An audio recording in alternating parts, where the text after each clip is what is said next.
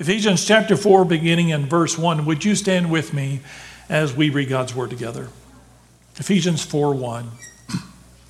Again, this is the Apostle Paul speaking. As a prisoner for the Lord, then, I urge you to live a life worthy of the calling you have received. Be completely humble and gentle. Be patient, bearing with one another in love. Make every effort to keep the unity of the Spirit through the bond of peace. Let's pray together. Lord, as we look at these words today, may we apply them to our life and in our hearts. May we live them. Again, we thank you for their depth and importance. In Christ's name we pray. Amen.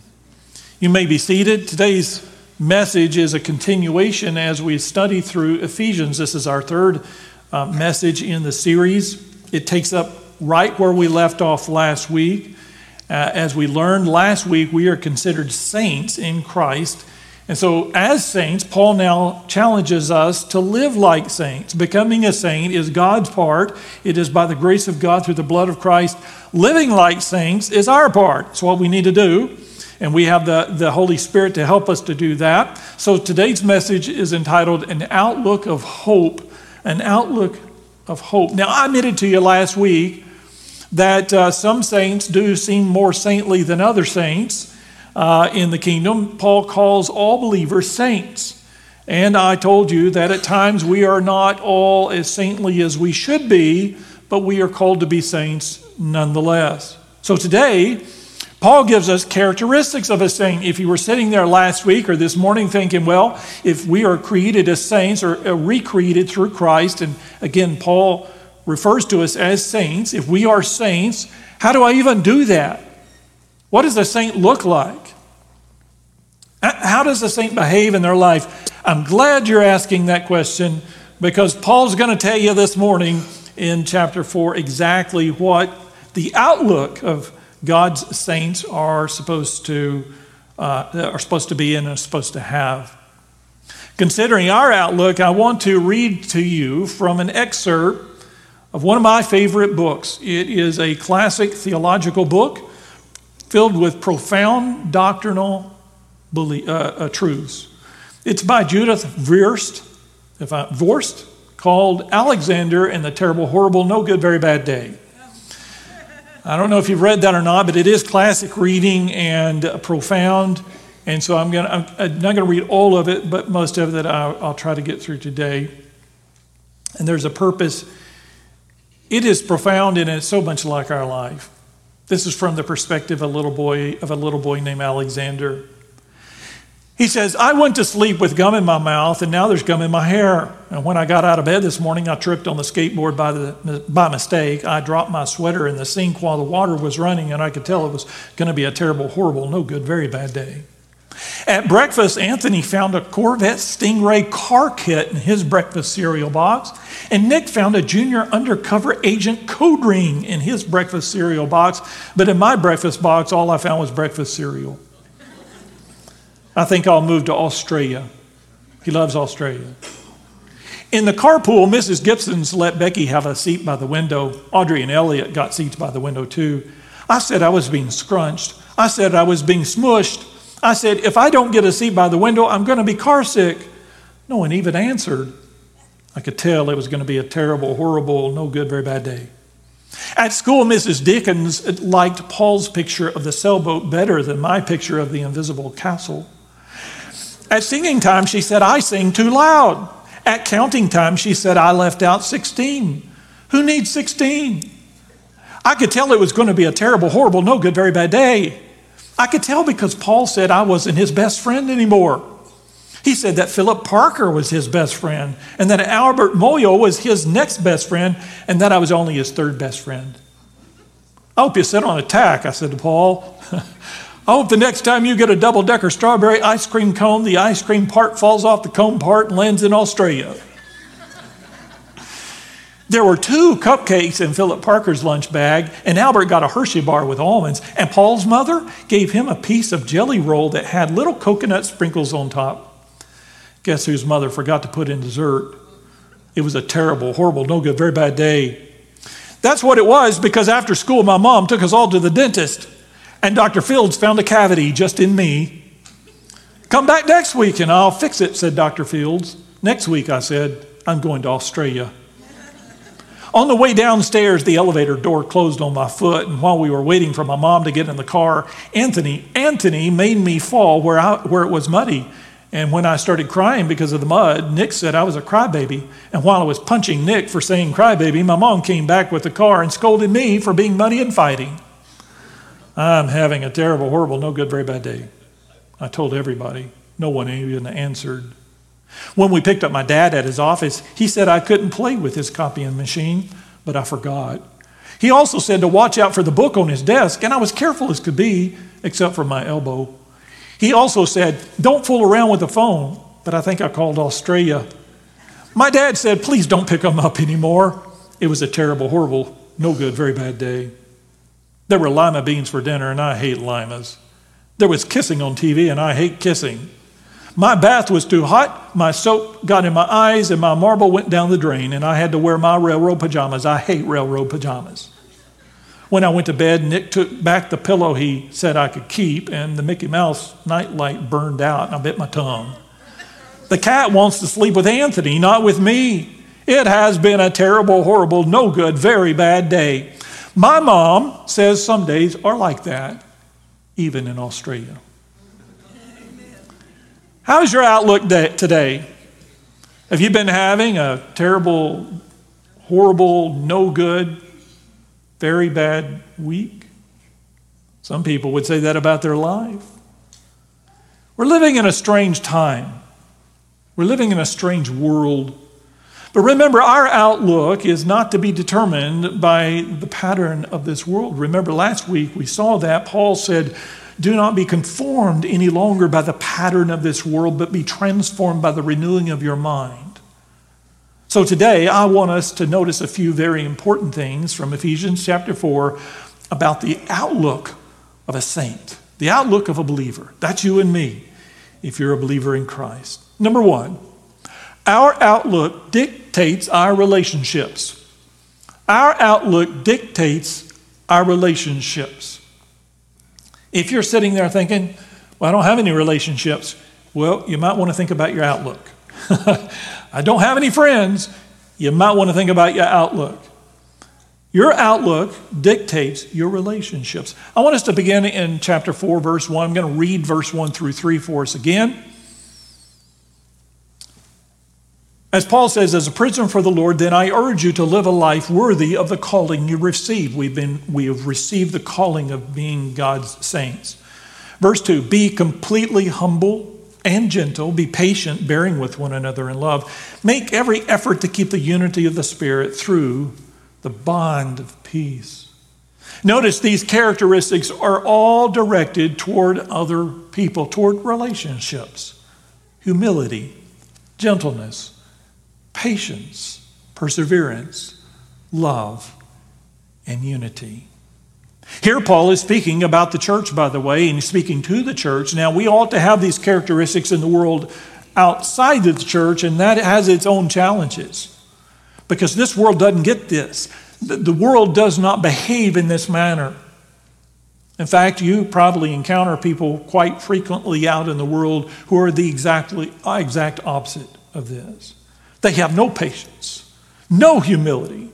They're not gentle. They're very harsh. They're not patient. They have no love, and there's no unity in this world. There's only strife. But you and I are called to be different in the midst of that. We're the light of the world, Jesus says, and we're supposed to live like light. So here he's actually talking to the church in Ephesus, and he says, Ephesian church, this is how you're to treat one another. Starting in the church, from Christian to Christian, saint to saint. If we don't treat each other like this, we're not going to treat others outside the church like this. So he is addressing the church. Keeping the bond of peace in church is not automatic. I've learned that. I haven't learned much over the years, but I've learned that. Keeping the bond of peace in church is not automatic. You have to work for it. Now, I'll brag on you a little bit.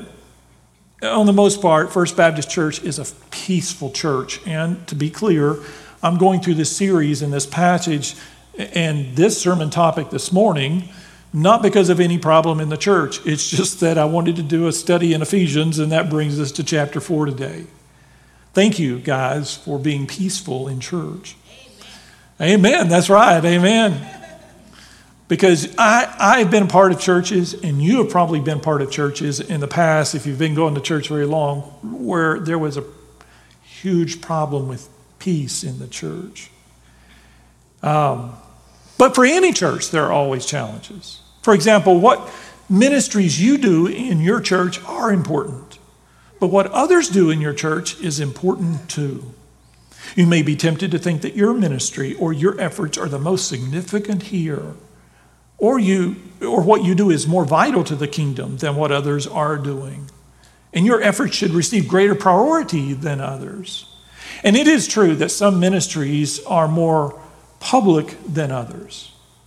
We have ministries that you all know about. We talk about them a lot from the pulpit and from the announcements, and everybody knows about them.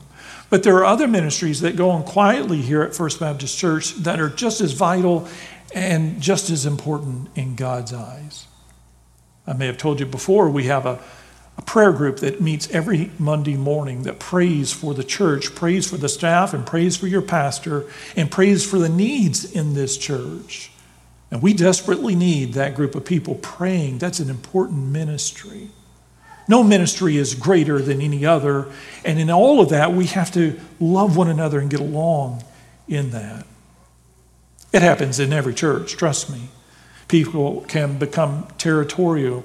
Sometimes there are turf wars in church. That exact same thing happened in the church of Corinth. Remember in 1 Corinthians? I've told you this before, the Corinthian church, I'm so thankful for it because they messed up everywhere you can mess up. They were a dysfunctional mess, and so it gave us a lot of guidelines through the hand of the Apostle Paul from the heart of God about how we shouldn't behave as a church.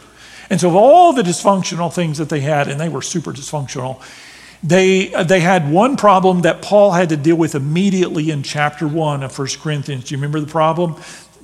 Paul said there are factions in the church. Some said, I follow Paul. Some said, I follow Apollos. Some said, I follow Jesus. And they were using Paul and Apollos and Jesus as an excuse to have cliques in the church.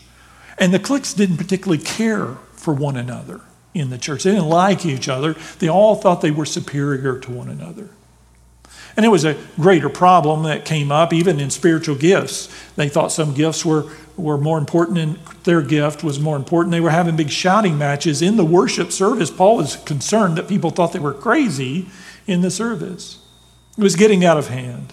And so Paul had to deal with that. There has to be unity in God's church. There are no ministries here or in any church that are more important than others. They are all important to God and useful in his kingdom. So always proceed in your ministry with a right outlook that all people and all ministry matters. And again, by the way, thank you for keeping the bonds of peace here. But our outlook does not just affect our relationships with people. And by the way, did you notice these all are concerning people? All of these characteristics that he mentions are concerning people. But it also affects our relationship with God. Our outlook dictates our worship. If you walked in those doors mad this morning, you're going to have a hard time worshiping. I love music for that reason. I'm thankful for Roxanne and for the team because I need for them to take your anxiety and your anger and your bitterness and turn it to joy by the time I get up here.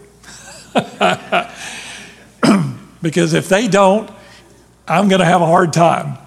So I appreciate, music's so powerful for that. It's wonderful for that. And I appreciate that. It has this ability to turn our hearts to worship, to bring us together in unity. Often our outlook is not where it should be when we come to God's house. It may not be anger or bitterness or in this list. It may be that you came in this morning so worried and with so much anxiety, you're struggling just to stay focused even now. Next, our outlook should lead us and others toward God. Our outlook should lead us and others toward God.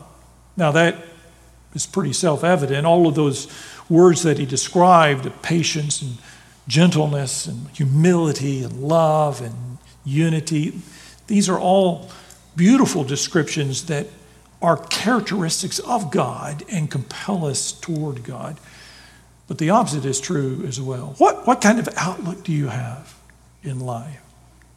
I remember the story of two shoe salesmen that went to a native island to sell shoes. And they discovered when they got there, none of the natives there were wearing shoes at all. They were all barefooted. One salesman said to his company, "No one wears shoes here, I'm coming home." But the other salesman said, "Send 10,000 shoes. Everybody here needs shoes." It's a matter of outlook. David was like that, King David in the Old Testament. Everybody else said Goliath was so big we couldn't possibly win against him. But his size didn't matter to David, and it may be that David thought, he's so big I can't miss. It's a matter of outlook. Next, our belief in Christ does not guarantee a great outlook. Our belief in Christ does not guarantee a great outlook. You probably have known believers throughout the years that did not have a great outlook. It's not guaranteed. We have believers in the Bible who didn't have a good outlook.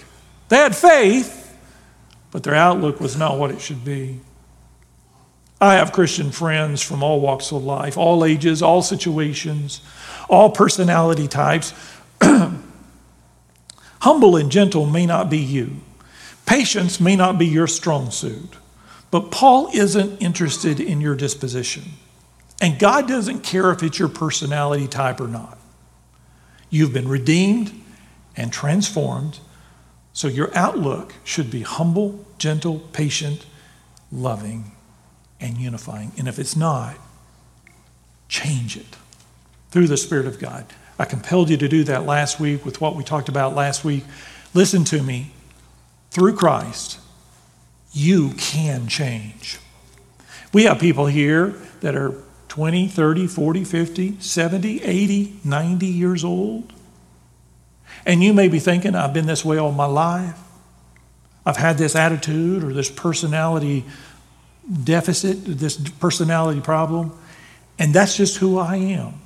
That's just their way of saying I quit trying, by the way. Listen, through the Spirit of God, you can change. Now, whether you're going to change or not, I can't tell you, but I can tell you this. You can change. Stop thinking that you can't, because through the Spirit of God, you can. In Jonah chapter 4, verse 2, we hear about one of God's prophets who knew the doctrine. In fact, Jonah was an upstanding prophet.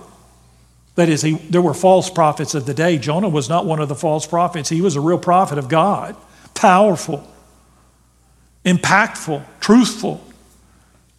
And he was to be respected because of the fact that he was one of God's prophets. But when God called him to go preach to the church in Nineveh, he did not want to do that. Remember, he fled. The boat started to sink in the storm. And so he confessed, okay, it's me. I'm going in the wrong direction. So they threw him overboard, and he got swallowed by a great fish and was spit out 3 days later onto the shore. And I always call that the ultimate attitude adjustment. 3 days in the belly of a fish would change anybody's attitude. So he was willing after that to go preach to the Assyrians, but he was not happy about it. His outlook was not good. In fact, it was the shortest sermon in history. He went to the Ninevites and said 40 more days and Nineveh will be destroyed, because he hated Assyrians. That was the capital of Assyria was Nineveh. And he couldn't wait. He counted the days until God was going to strike them all dead. So he gave that message. It's extraordinary because he's a foreigner. He's a stranger. Nobody knows who he is. Why would they give any credence to his message? I would suspect that Jonah expected to be laughed at everywhere he went. 40 more days and Nineveh will be destroyed. To his shock and chagrin, they didn't laugh. Instead, they became convicted and terrified, and the whole city repented. Well, that really made Jonah mad. He's just mad as could be. He had the wrong attitude. And so in Jonah chapter 4, verse 2, he says this. Jonah chapter 4, verse 2. There we go.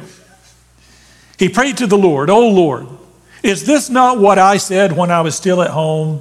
That's why I was so quick to flee to Tarshish. I knew that you're a gracious and compassionate God, slow to anger and abounding in love, a God who relents from sending calamity. Now, Lord, take my life away, for it is better for me to die than to live." But the Lord replied, "Have you any right to be angry?"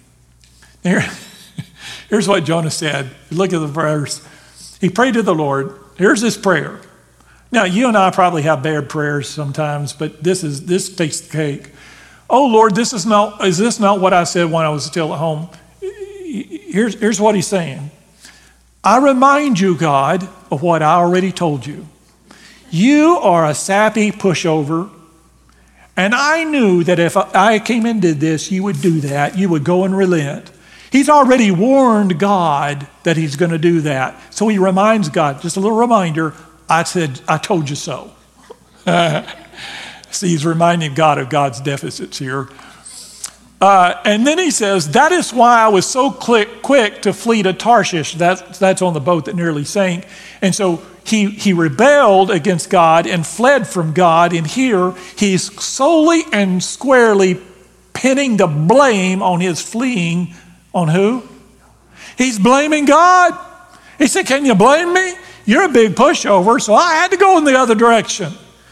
I'm surprised, frankly, that there wasn't just a lightning bolt right then. It was all over for Jonah. But I wonder if our prayers are any better sometimes. And so he says, "God, I knew that you were slow to anger and abounding in love." Well, he should be appreciative that God is slow to anger. And so he says, "Just kill me, for I'd rather die." But the Lord said, "Have you any right to be? It's not your place. It's none of your business. You have the wrong outlook, Jonah." Jonah had great faith, though. In fact, he knew God could destroy. He never questions that God has the power and the authority to destroy the Assyrians. He knows God can do it. He has great faith. It's just that he had a terrible, terrible outlook. So that begs the question, can our outlook be changed? Well, let me tell you how. First of all, and these are pretty simple, evaluate your present attitude. Evaluate. Do I have a good outlook? Do I have a bad outlook? If you're not good at evaluating, ask your family members. They'll tell you. Evaluate your present attitude and your present outlook. These characteristics of patience and love and unity and humility and perseverance, ask them. They'll tell you. Number 2, have the desire to change. You will never, ever change in your life until you really want to. And a lot of folks just don't want to change. And if you don't want to change, I got nothing for you. You can read all the verses you want. The Pharisees knew tons of scripture. They didn't change. Their hearts were just hard as a rock. And so you have to be willing to change. You have to have the desire to change. Not change others, change yourself. And then third, you got to change the way you think, your thought patterns. Because even now, your mind can be taking you to an area of blaming everybody else or excusing this or that. But Pastor, you don't understand this, or you don't know my problems. Daniel Defoe gave us some good advice on how to answer this question through his fictitious character, Robinson Crusoe. That's been a long time since junior high. Do you remember that book? The first thing that Robinson Crusoe did, he was stranded on a deserted island. The first thing he did when he found himself on that deserted island was to make out a list. Do you remember that in the book? He made out a list. On one side of the list, he wrote down all of his problems. And he had some problems. On the other side of the list, he wrote down all the good things, all the blessings, all the bad stuff on one side, all the good stuff on the other side. On one side, he wrote, "I do not have any clothes." Well, that's a problem. On the other side, he wrote, but it's warm and I don't really need any. On one side, he wrote, all the provisions were lost. On the other side, he wrote, but there's plenty of fresh fruit and water on the island. And on down the list he went.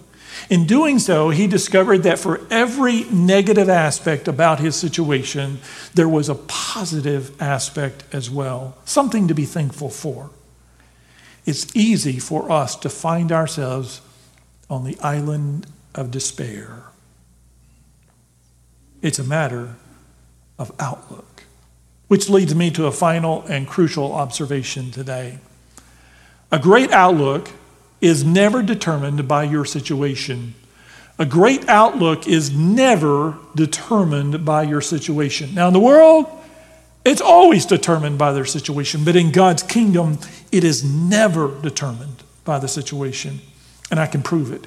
If we go back to our passage for today, Ephesians chapter 4, verse 1, it's easy to miss this, and you don't want to miss it. At the very beginning, Paul says, as a prisoner for the Lord then, I urge you. As a prisoner for the Lord is not a philosophical statement that, oh, yeah, we're prisoners and so we've got it bad. Our government's giving us a difficult time. We're losing the freedom of religion. That's not what he's talking about. When Paul says he's a prisoner, you know what he means? It means he's in jail. He's a prisoner. He's in chains. This is about 60 AD. He was writing from a jail cell in Rome. And so as he's writing this, he's in custody. And being in custody in the first century wasn't like being in custody today. He had no rights as a prisoner. He had no 3 square meals a day, and he couldn't sue the government if he didn't like what was going on. In fact, he was always just minutes or days away from being killed. And so he's in prison when he writes this. And so he writes all these beautiful words and this description about how we ought to be from the worst kind of situation that he could possibly be in. In fact, whatever your situation is today, if you're sitting there thinking, well, Pastor, you're not living my life, I bet it's better than Paul's life. I don't see any chains on your hands and feet. And so from that perspective, he wrote this. A great outlook is never determined by our situation. Whatever your situation, it's better than Paul's was. Last year, as the pandemic was beginning to hit hard, a woman named Juanita Giles was sitting at her mother's bedside during the pandemic, and her mother was in hospice care. It was the last day of her mom's life. Hours passed, and she wanted to read to her mother because she was an avid reader. She loved children's books, and there were many that dealt with death and dying, but she didn't want to read from any of those. So in her final hours, true story, last year, in her final hours with her mother on this earth, she read to her, you guessed it, Alexander and the Terrible, Horrible, No Good, Very Bad Day. She shares this. I read it aloud over and over and over again. I must have read that book 20 times if I read it once, and never did I feel Mama was sick of it. And I never got sick of it either. Again, Mama was a very practical person, and even though I'm sappy sometimes, I am as well. If Mama somehow knew that day was her last, she also knew that waking up with gum in your hair is the pits, not to mention having to take 3 cranky kids to the dentist after school. She certainly knew having something you hated for supper made a day so much worse, and that sometimes kissing on the TV is the last straw. You see, there are a million ways, she says, to have a terrible, horrible, no good, very bad day. And I knew that last day was going to be the big one for me and for Mama. So I read Alexander. I read it to Mama, my voice muffled by a mask until I was hoarse. I read it as I held her motionless hand in my gloved hand. I read it as her vitals were being taken. I read it to her aides as they came to check on her. And I read it as the sun set. I read it until I didn't even have to look at the words anymore. I read it until that terrible, horrible, no good, very bad day came to an end. Sometimes life isn't easy. Sometimes life is jarring, is it not? But God is still there, still loving, still interceding, Christ is still resurrected, and God still gives us hope in salvation. And that hope will find its fulfillment in heaven, in a world, a time, and a life that outweighs anything that we're going through right now. So how's your outlook today? Pray with me.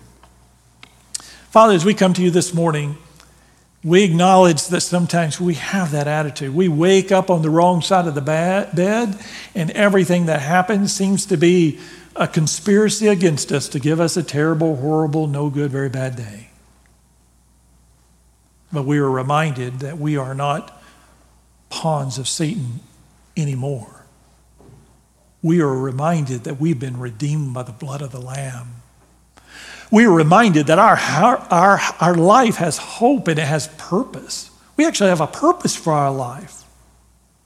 And while we may come and go and not be noticed by this world, we are noticed by you, redeemed by you, loved by you.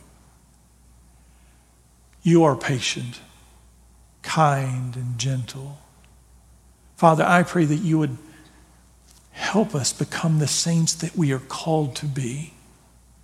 May our words and our thoughts, our outlook this week reflect the fact that we are your saints. As you're praying, no one's looking around. Can I challenge you today? It may be that you're terrible at all of those characteristics and you know you need a complete transformation. It may be, however, more likely that there's one thing there that really gets you. You really struggle with one characteristic or another. And so I challenge you this morning to go to God right here, right now, and say, God, help me with this. Transform me.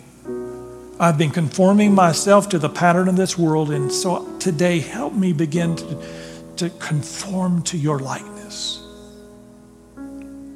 It could be that you are a pawn of this world. You're tossed back and forth because you've never surrendered to Jesus Christ. I want you to know God can change that today, here, now. Don't wait till next week or next month. Here. Just come down and say, Pastor, I want to surrender my life to Jesus. And that's what it is. It is a surrender.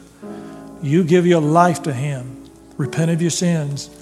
Believe in faith that he died for your sins on the cross, and believe in faith in the resurrection. And God will save you, forgive you, redeem you, and give you eternal life. Could be God is calling you or your family to join with First Baptist Church. If God is speaking to you this morning, this invitation is for you. So would you stand? No one's looking around. Everyone stand. All heads are bowed. All eyes are closed. And as we pray, you come.